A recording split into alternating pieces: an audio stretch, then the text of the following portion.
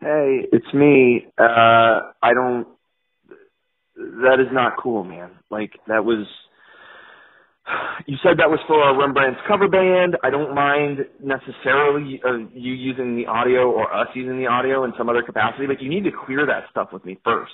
That is not cool to just use it as the intro for the podcast, you know?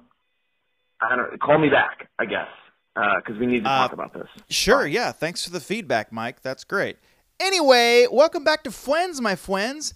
We're talking about Friends Season 1, Episode 2 today on the show, and this episode is the one with the sonogram at the end. This one is a really special episode. If I recall, even though I just watched it, this one is all about Ross Geller, our best man, our favorite guy. His ex-wife is a lesbian now. That's cool. He's not taking it very well because he sometimes sucks.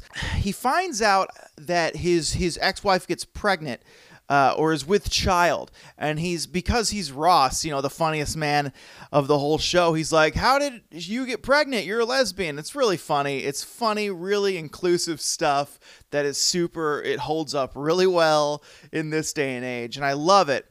And this one's all about that sonogram.